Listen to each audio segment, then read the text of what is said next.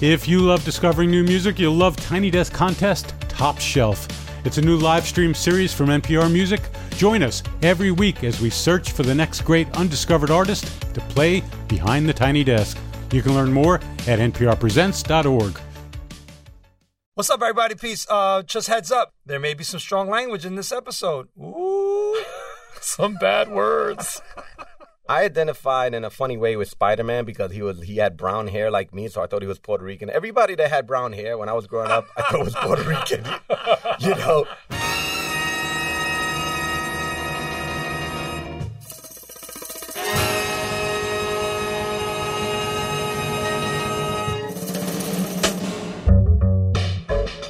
Yo, mi gente, it's Stretch Armstrong.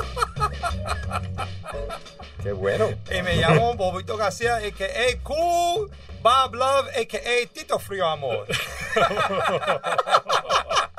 Welcome. He wasn't ready for that. Right? Welcome to What's Good. Tito Frio Amor. Hey, come on. You don't talk yet. This is Silence NPR. His mic, please. This is NPR. You're stepping over boundaries here.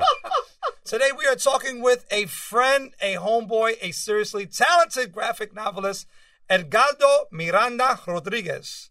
Boricua from New York, or if you don't know what that means, Puerto Rican from New York, wrote for Marvel and DC before creating the popular graphic novel series called La Borinqueña. Yeah, La Borinqueña is a fierce, environmentally conscious superhero who uses her superpowers to help her people, which is actually a lot like Edgardo.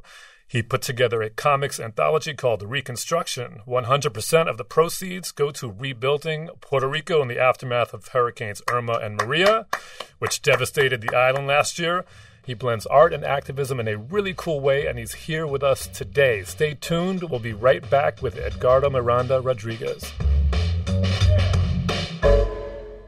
We'd like to say a quick thank you and share a message from one of our sponsors, Sony Music Latin, presenting Grammy Award-winning artist Ile, a Puerto Rican singer and composer known for her work with Calle 13. Her debut album, Inevitable, garnered her a Best New Artist nomination at the Latin Grammys. It also won the award for the Best Latin Rock, Urban, or Alternative Album at the 60th Annual Grammy Awards. Her new single and video, titled Odio, is available everywhere now. Some things were meant for each other, fries and milkshakes, selfies and duckface. And now, what's good with Stretch and Bobito and Spotify? Yes, the same app that has millions of songs now also has thousands of podcasts. On Spotify, you can listen to all your favorite shows and discover new ones. To subscribe to ours, search for What's Good with Stretch and Bobito, tap follow, and get every new episode delivered to you. Podcasts on Spotify. They're streaming right now. And now. And we are back, joined in the studio with graphic novelist Edgardo Miranda-Rodriguez. Welcome to What's Good, my man. That's you. You need a script? Here. Take two, Edgardo. Welcome to the show. Line, Michelle, line. What's up? Everything is very well. I'm very happy to be here with family. It's a very surreal moment. Growing up with you guys, I've known Bob for like 29 years when I was a freshman at Colgate. But it's something beautiful to actually be able to share the work I'm doing with actual family and such, with history. I mean, you know, we know you dearly, but for our audience, how would you self-describe who Edgardo Miranda-Rodriguez is in 2018? I look at myself as a culmination of many things. First and foremost, I see myself as a father and a husband. I'm raising two boys in Brooklyn with my wife. My oldest son, Kian, has autism and has never held him back. And I've learned to become an advocate and an activist for his life based on my experience as a younger activist. I think the 20-plus years of living in New York City as a culture warrior has taught me to be where I am in my career now. I've been working for myself for close to 20 years, running my own design studio, Somos Arte. But prior to that, I was an activist working with El Puente, the National Congress of Puerto Rican Rights, being mentored by Iris Morales, the late Richie Perez, many activists who are known for their work, particularly in the Puerto Rican community around police brutality, around fair housing. And it's kind of like a long title to fit on a business card, you know what I mean? But I just see myself as an activist that really is engaging a larger audience through the arts. Ed, you just referred to yourself as a cultural warrior, but you've also been described as an artivist. That's a weird word. Yeah. I've never heard that before. I've heard that. I've heard many people call me an artivist and such. I like to actually use terminology that kind of like can appeal to a larger audience, because oftentimes artivist is such a very niche kind of like adjective. But I definitely consider myself one that actually does bring in the arts with my advocacy, because I see it as a real tool to engage. And it's what really woke up my consciousness. When I was a high school student, it was actually like Lil Stevie from the E Street Band when he pulled together the Sun City initiative, which was everyone from Ruben Blades to Run DMC to Curtis Blow, Africa Mabata, U2, and they created a whole movement to boycott South Africa.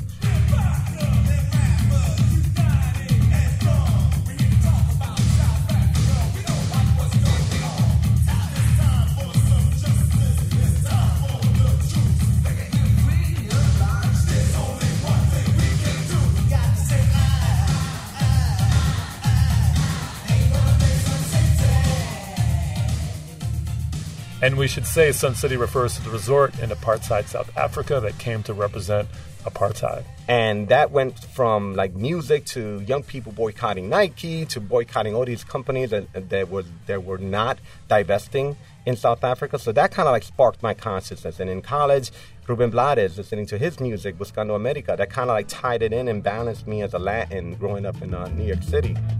Estoy buscando América.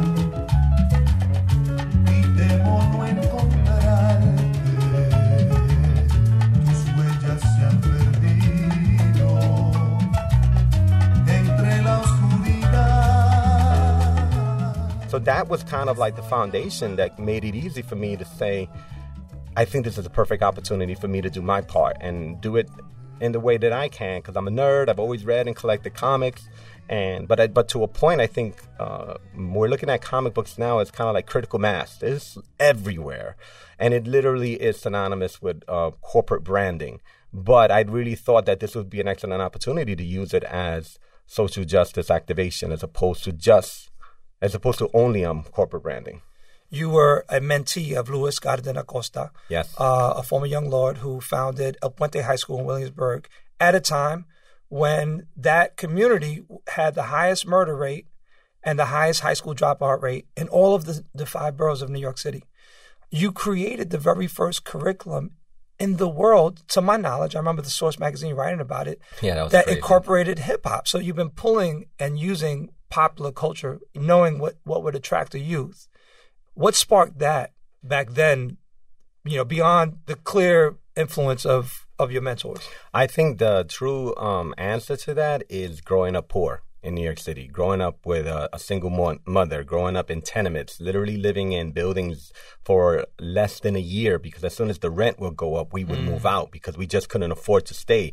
That actually taught me and gave me firsthand experience of the injustices that existed. And as a child, I was always drawn to comics because I loved escapism, but I also loved the narratives that were focused around combating injustices. One of my earliest childhood memories was I was possibly like kindergarten or first grader, and my brother was walking us across a vacant lot, because there were many in the South Bronx because so many of these buildings were torched down. Your brother Axel? My brother Axel, yeah. You remember I love Axel? That too. And we're taking a shot. It was like, yo, Egg.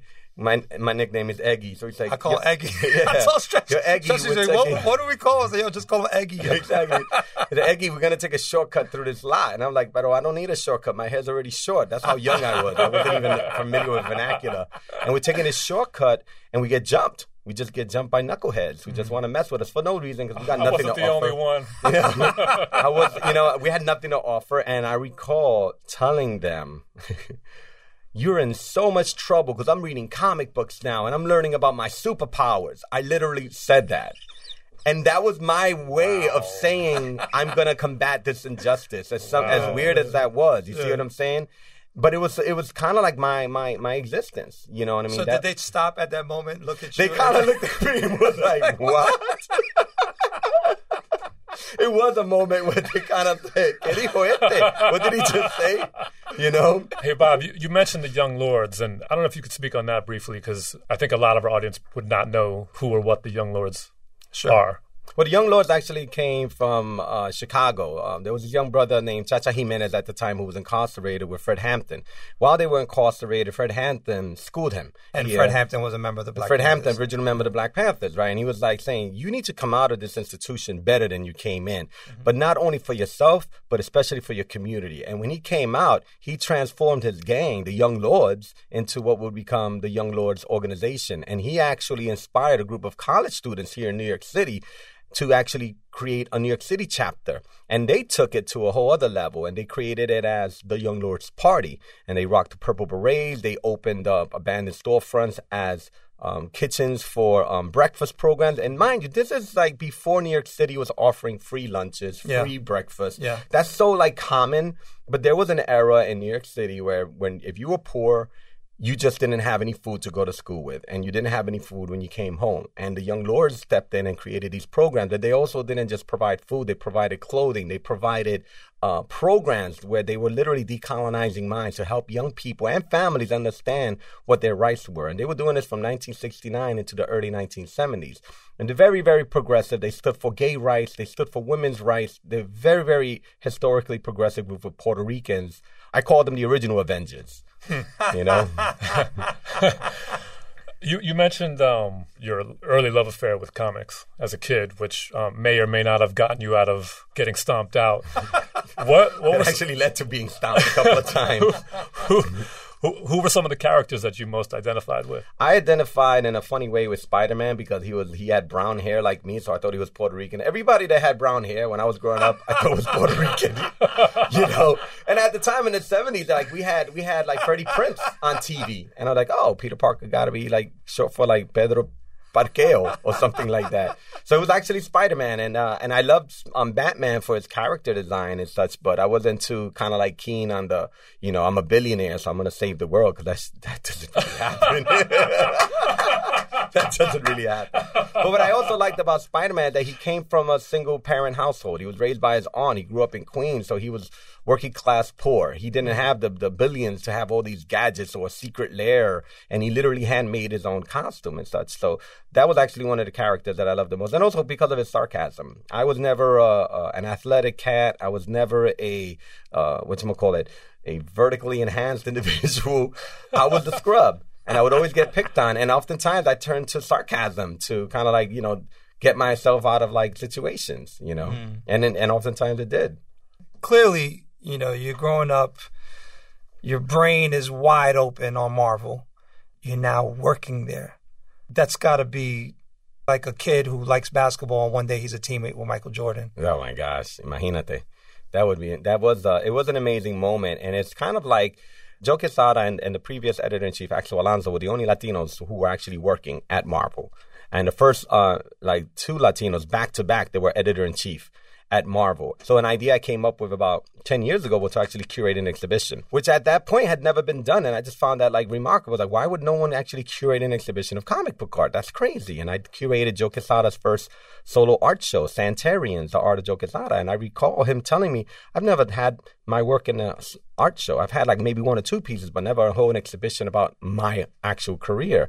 And then a couple of years later, Axel Alonso reached out to me and said, you should do another show. And so I did Marvelous Color, which was a tribute to Marvel's superheroes of color. Because of that, I was actually able to bring DMC from Run DMC into the doors at Marvel, and able to use that kind of connection to help us start what would become Daryl Makes Comics, the imprint that DMC and I started. And that actually led to our actual writing for Marvel. And Daryl loosely came up with an idea of pairing Groot and Thing, and I took that idea and I developed it into a full-blown script. And it was an opportunity to kind of like write for Marvel in a way that Marvel inspired me, but also to kind of reflect what New York City really was to me. So when I was writing a story and I got to write about Groot and the Thing, I was like, well, Thing is probably the most authentic New York City character out there. Like, he's literally LES. But the Thing's Lower East Side is really Jack Kirby's Lower East Side, which is like early 1900s, literally. So I'm thinking like, well, if it's now And he's like, and the thing is like a 30-something-year-old character. That means he grew up in the 80s. So if he grew up in the 80s in the Lower East Side, then he grew up around a lot of Puerto Ricans. He grew up a lot of black folks. So his connection with the Lower East Side has to reflect that. It can't reflect this kind of like pseudo, kind of like frozen in time Jewish experience when that doesn't actually exist anymore. So I wrote the story, and I actually tapped into the projects on Avenue D. I'm like, they're going to fly in on a ship. It's going to crash land in East River. They're going to walk right through the projects, and people are going to pull out their phones. And I was like very clear with the artists. We're going to throw in as many brown and black faces in the crowd because that's what the crowd looks like in that part of the neighborhood. And the coolest thing that came out of the comic book was actually having some Spanish in there and actually getting permission from the editors to have Groot say, "Yo soy Groot."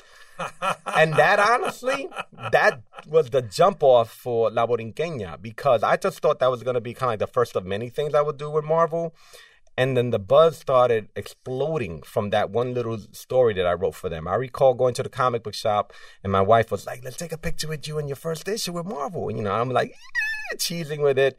And I posted on my social media, and the next thing I know, my cousin in Puerto Rico was like, "Mira, tú saliste en lo periódico." And I'm like, I'm in the papers. What are you talking about? And I Googled myself, and there I was. My selfie was in Primera Hora, one of Puerto Rico's newspapers. And all of a sudden, everyone's proudly talking about this Puerto Rican writer working for Marvel. And all these, like, groups start reaching out to me. And wait, were you freelance? I was on contract. No, I was on contract. I signed a contract with them. Okay. Yeah, I was official writer for them. Okay. But the way that the way Marvel works is like you sign with them, and you kind of like have this open contract with them. So you got to still pitch them stuff. So even though you're in the system, you still have to constantly pitch and get rejected. You know what I'm saying? So I recall doing one pitch, got rejected, and I was like, "Carajo, this is gonna be how it's like."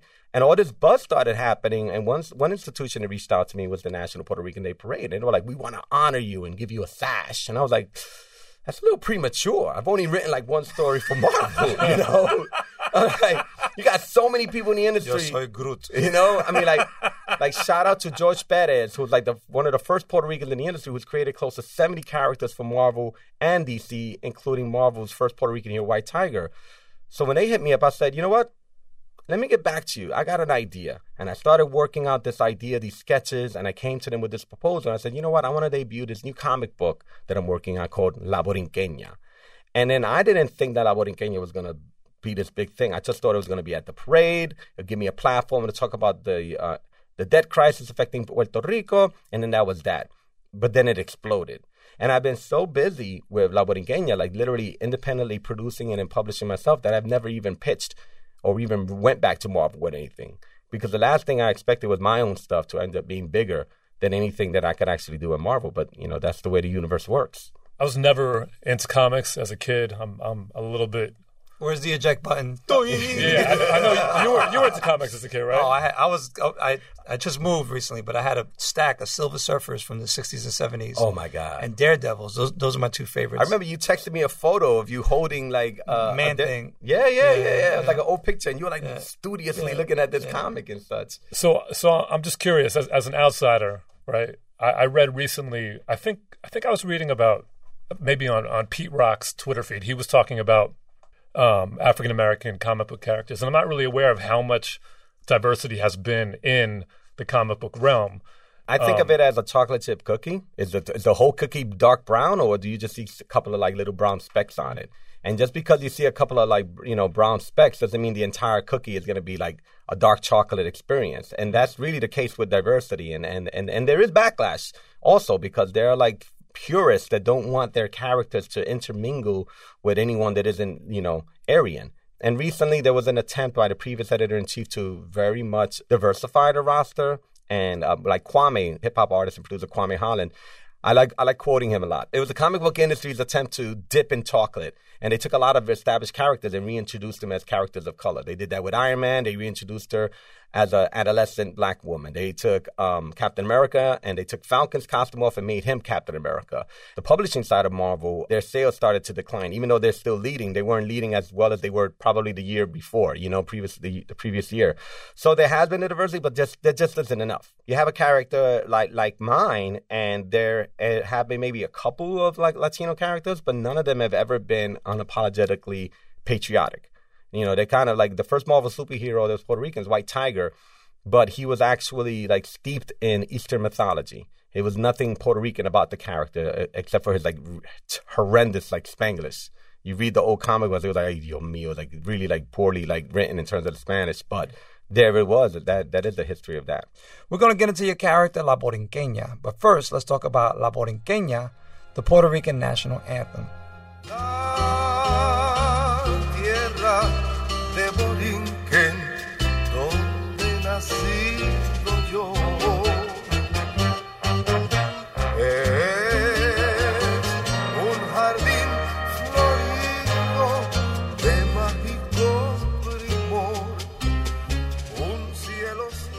You guys aren't going to sing along? I don't like this version. There are actually two different versions of La Borinqueña. And this is actually the second version that was created. The original version was actually written by Lola Rodriguez de Tio, a woman, and the second version was written by a Spaniard that was commissioned to rewrite so the different original lyrics. version. Completely And different lyrics. what's the consensus? Which one is the one that gets... Well, there's a history to sung. that. Like 70 years ago, literally to this year, there was the U.S. gag law was introduced to Puerto Rico, which literally outlawed the Puerto Rican flag. And prior to that, the Puerto Rican flag was actually created in New York City in 1895 by a group of Puerto Ricans living here in Chelsea in exile. So they got together with a bunch of other... in solidarity with Cubans. That's exactly. They were meeting with Cubans who were also living here in exile. That's why the two flags... And that's why the two flags are so similar. There's actually the same poet, Lola Rodriguez de Tio, that wrote the original lyrics to La Borinqueña, also wrote a poem saying that Cuba y Puerto Rico son dos alas del mismo pájaro, paloma, right? Cuba and Puerto Rico are two wings of the same bird. And the original anthem of Puerto Rico had lyrics that were very revolutionary. They were very much about liberty. They were very much about fighting for what's yours. And then this new anthem is introduced, which is pretty much saying, wow, Christopher Columbus is so awesome for discovering us. And look how beautiful these beaches are. It was a completely different song. And what happens is we're indoctrinated with this song. I remember as a child in New York City, that was one of the songs. It was the national anthem, Lift Every Voice and Sing, and La Borinqueña, that second version. And I thought that was the only version. And when I learned this history, I was like, oh my gosh, that is crazy. There's a really great singer named Danny Rivera. He actually sang a different version of La Borinqueña, and he sings the original version, which is Despierta Borinqueño, que han dado la señal. Despierta de ese sueño, que es hora de luchar. A este llamal patriótico, no arde tu corazón. Ven, no será simpático el ruido del cañón. Nosotros queremos la libertad. Nuestro machete nos la dará. Vámonos, borinqueño, vámonos ya. Que nos espera ansiosa la libertad. La libertad, la libertad. Now, refrain from the high note at the end because I don't want to crack.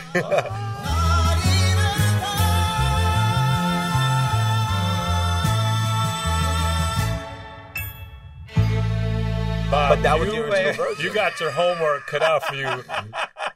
Seriously. I want to hear you do that by this time next year. I'll do the hip-hop version of that.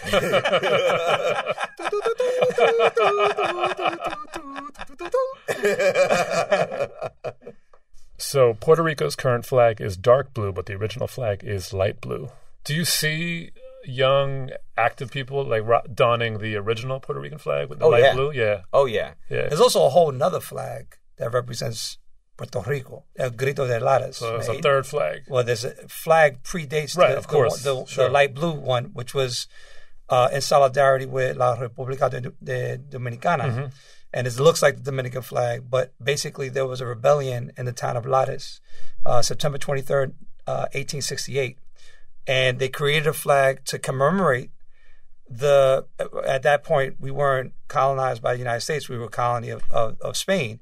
And I actually incorporate a lot of that into the comic I wrote because the character's costume actually comes from the original Lares flag itself, because I wanted to kind of figure out how to tie in real history to connect that to a new generation, because that history has been lost. It's complete. And if there's no context to kind of revisit that history, nobody will have any interest to even discuss that history. And that's really why a lot of the work I do goes into the books. And it's really kind of like it's a lot of visual representation of historical moments and a narrative that it has kind of like a contemporary feel and swing to it by bringing in a younger character who's literally like more than half my age. You know, Marisol Rios de la Luz, my character, is a great choice on the stereotypical super long ass name of Boricua people. Like I saw that, I was like, oh, he nailed it. I got mad cousins like that. And I also like, but even her name, I intentionally like selected it because it translates into like sea and sun, rivers of light. It's kind of crazy to talk about it, but the first book came out in December of 2016. That's when the first book comes out. Hurricane Maria happens 9 months later, right? But the first book ends with her just getting her powers, and then the island is hit with a massive tropical storm that leaves it in a blackout. And she flies across the island to help people in Aguadilla when the storm is first hitting. And as she's helping them by actually creating, you know, a dam from some of the fallen trees, they see her in her red, white, and blue and automatically start singing the national anthems. But they're singing both national anthems to her. So it's kind of like this fusion of both. And they're actually the ones that name her La Borinqueña, because she just calls herself Marisol. But when they see her, they go, oh my, La Borinqueña, es La Borinqueña. All the comic books, 100% of the comic books I've ever read in my life feature a Latina superhero. I've only read one, and that's La Borinqueña #2. I actually really enjoyed it. Oh, thank you, bro. What I found intriguing about it was how she's not fighting a villain, right? She's focusing her energies on actual real world issues like climate change and gentrification and whatnot. I thought that was really intriguing and different from, I suspect, most.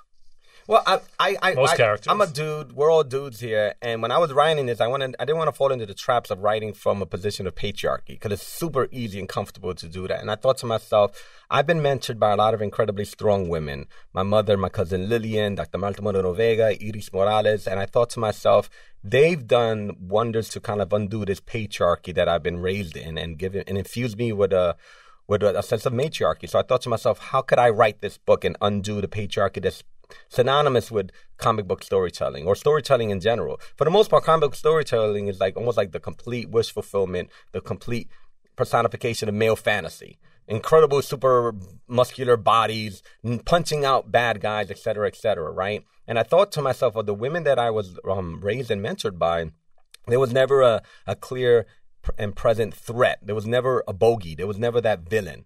And I thought to myself, if I'm going to create a character, then I'm not going to follow that formula that predated this as well. And also, most characters in comics are always defined by their rogues gallery. And I thought to myself, she's not going to be defined by her villain. She's going to be defined by her people. She's going to be defined by her heritage, by her culture. That's intentionally why I wrote it that way.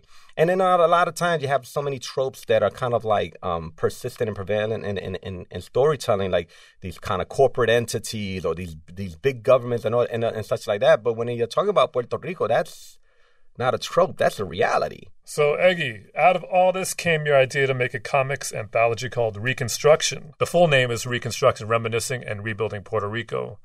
What does reminiscing mean to you? Why did you use that word? Because it's important to know where you come from, to know where you need to go. It's important to acknowledge the history, whether you agree with it or not, whether it upsets you or not, whether it inspires you or not, to kind of like take that and move from there so that you don't make mistakes again. And it also is to remind people that there is a history, a very rich and diverse history, infused with literature, infused with struggle, infused with music, infused with arts, infused with resilience.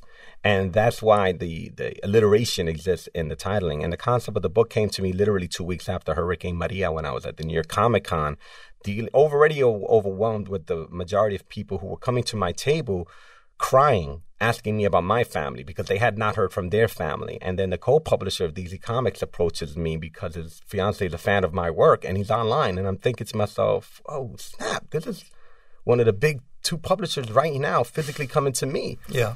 And he's looking through my book and he's telling me, wow, this looks really beautiful, really, really great. And I respond by saying, what are we going to do for Puerto Rico? And out of that came this conversation that he and I continued to have through the course of the rest of that week, and an agreement that led me to using any character I wanted, any of their talent that I wanted, to produce this anthology so that 100% of the proceeds could go back to Puerto Rico. And my wife, Kyung, came up with the idea of developing a grants program. So she and my friend Nicole Rodriguez came together and created this program where we invited grassroots organizations on the island to apply. And then we're going to literally funnel small grants. And we'll be in Puerto Rico this September to personally award these grants from the money that we've raised from the sales of Reconstruction. And it's not just to kind of like give them their money and then there's that. It's just kind of like to use the buzz and exposure that I'm getting through my work to raise awareness to the work that these institutions are doing so that people can see that Puerto Ricanos are lifting themselves up, working one alongside each other to truly reconstruct the island. My dude, I'm getting emotional here. Where do you see your comic books fitting in terms of the chamber of Puerto Rican activism, which you are part of a long legacy of at this point? I see this, honestly, as an evolution of the work that the Young Lords Party did in the 60s and 70s. I see this as an evolution of the work that Don Pedro Albizu Campos did in Puerto Rico. I see this as an evolution of the threads that Mariana Bracetti used to create the first flag of El Grito de Lares. You know, I see it as that. And just like I just feel that given the world that we live in now, I think that in order to truly create a sustainable revolution, you need to invoke evolution. And that's where the comic book comes in, you know. Mic drop.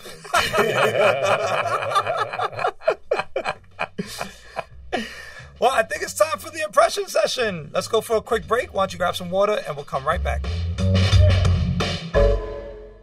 Support for this NPR podcast and the following message comes from Babbel, a language program that quickly teaches real-life conversations in a new language. Choose from Spanish, French, Italian, German, and more. Babbel's 10 to 15-minute lessons use interactive dialogues and speech recognition technology to get you speaking your new language correctly and confidently. Try Babbel for free by downloading the app or going to Babbel, BABBEL.com. I'm Maria Hinojosa. This week on Latino USA, Joel Martinez, a.k.a. The Kid Mero, shares how he roasts America one Trump joke at a time. Find it on NPR One or wherever you get your podcasts. That means one thing. It's time for the impression session. Word up. So we basically going to play you a track each, and you just respond to it however you wish. Cool? Yes, sir. All right. Stretch, you go up front. No way to rock me, no way to stop me. This seems quite shocking to those that mock me. And that's not all. MCs have to go, but pray and pray for my downfall. But I'm not running, I'm just stunning. Not stupid cause I'm so cunning. MCs regretting, I'm upsetting. Never sign of stake titles and dollars I'm betting. So Run DMC's, Live from Hollis, I think that's what that joint was called. The funny thing about that song was being on the road with D for the last couple of years when we were touring Comic Cons across the U.S. promoting our graphic novel series, Darryl Makes Comics. It's literally kind of like having a constant behind the scenes of my childhood. Like there was this one cool moment, there was a DJ at an event and they started playing like Public Enemy, Rebel Without a Pause.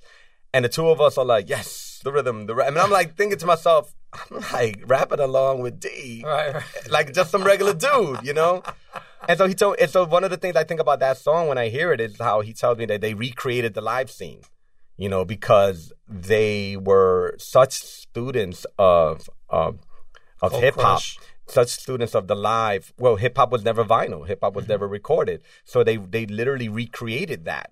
And I remember thinking that actually was a live song. And they were I thought it was live when I first heard it. Too. Yeah, and he was like, "Oh, you're so silly." I need it. What's the official title of that song, Stretch? It's Together Forever, Crush Groove, number in parentheses. 3 or 4. Yeah, in parentheses. Yeah. It's a lot of Crush Grooves that evidently came before this. Okay. Yeah. It's funny. I was asked to interview DMC in front of a live audience for Soul in Dubai. Soul DXB in Dubai, and literally, like I asked him one question, and then he went for an hour and told the most That's compelling, entertaining, and just, really B-side stories about the evolution of Run DMC that I've never heard before. I would have my jaw open. I mean, look, D, you're doing comic books, but I need the autobiography. He's amazing. Me and my wife Kyung always call it the greatest hits because we went on tour with him, so we heard a lot of his stories. But he really truly is such an incredibly humble, down to earth dude, and an incredibly surreal experience. It's a trip. It's a trip. I mean, it is. Listen, I used to wear a Run DMC Adidas gear in high school. That's how surreal that is, man. I mean, Run DMC. That's the pinnacle for me in terms of groups. That's it. Group. Yeah. It's beautiful to see D in such a good space right now. It really is. What's amazing about seeing D right now is hearing D right now because his voice is back.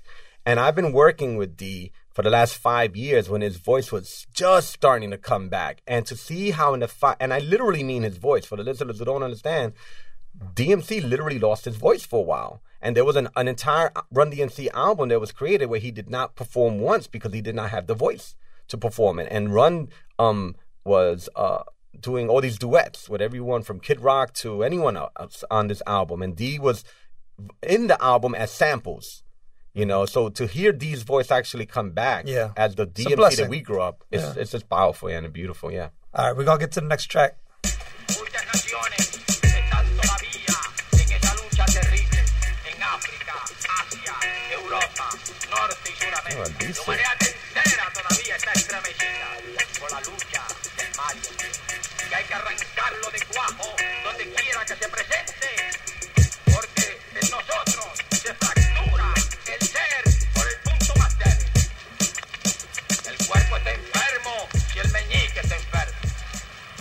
El cuerpo no puede ser poderoso si el pie está fallando. Y nosotros tenemos que levantarnos con ese estandarte de la salvación del mundo frente a todo el mal que nos viene de dentro y de fuera. El mal que viene de los nuestros y el mal que viene de los demás.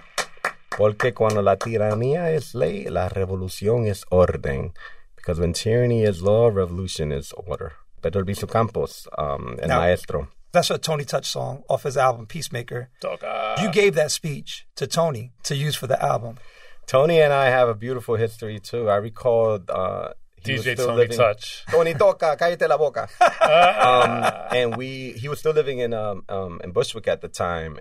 And that's actually a song that was very close to me because I literally saw the song literally being created in front of my eyes. And I recall at some point one of the items that I got from Aguebana was the biography of Albizu Campos. And I recall this was actually around the time where Bob was coaching basketball at El Puente. And I handed over to you one of my only copy of Albizu's biography. And you were like, why are you giving this to me? I was like, because I want you to read this. I think it's important. I'm like, what's the whole point of me having this if I can't share this and so that you can share this? And I knew you had a much larger platform than I did. Yeah, well, when you're growing up, we had a poster of Pedro Albizu Campos in our living room. And I had no idea of the significance of his work, both as a humanitarian as well as a leader for the independence and sovereignty of Puerto Rico. When you gave me that book, you told me something very profound. And you said, knowledge kept. I forgot what you said. Knowledge kept is knowledge lost. Knowledge kept is knowledge lost. Yeah. And you handed me the book. And from there, that book has stayed with me. I probably should give it to somebody. At some point. Knowledge kept, Bob. Yeah, I know. Because I've read it. And, it's, but thank you for that. And thank you for giving Tony Touch when he was making his Tommy Boy album. The Pedro Albizu speech. You have been a conduit of knowledge and pride and cultural affinity for, beyond Puerto Rico. Because now Stretch has read this book, La Borinqueña. Stretch knows about Puerto Rican history now. This is incredible, He and I went to the island for the first time together in December. Yeah, 3 months after Hurricane Maria. Wow. And we DJed together in Viejo San Juan. Cats were coming up to us. Yo, we needed this. We needed music. We needed to escape the island. You brought us back to New York. Yeah. It was this surreal bond going on that night that music was the platform for. So thank you for all that you've done. Eggy, I love you. Thank you, Yo te quiero tanto. Igualmente. And you've been a real friend, bro. Gracias. Well, that's our show. This podcast was produced by Michelle Lanz, edited by Jordana Hochman and Nigeri Eaton, and our executive producer is Abby O'Neill. If you like the show, you can hear more at npr.org and bonus video content on Spotify on Fridays. Thanks to Spotify for their support. Please go to Apple Podcasts and rate, review, and subscribe. That's how we know you're listening. You can follow us on Twitter at Stretch and Bob or Instagram at Stretch and Bobito. Hasta la próxima. Hey, Stretch, that was good.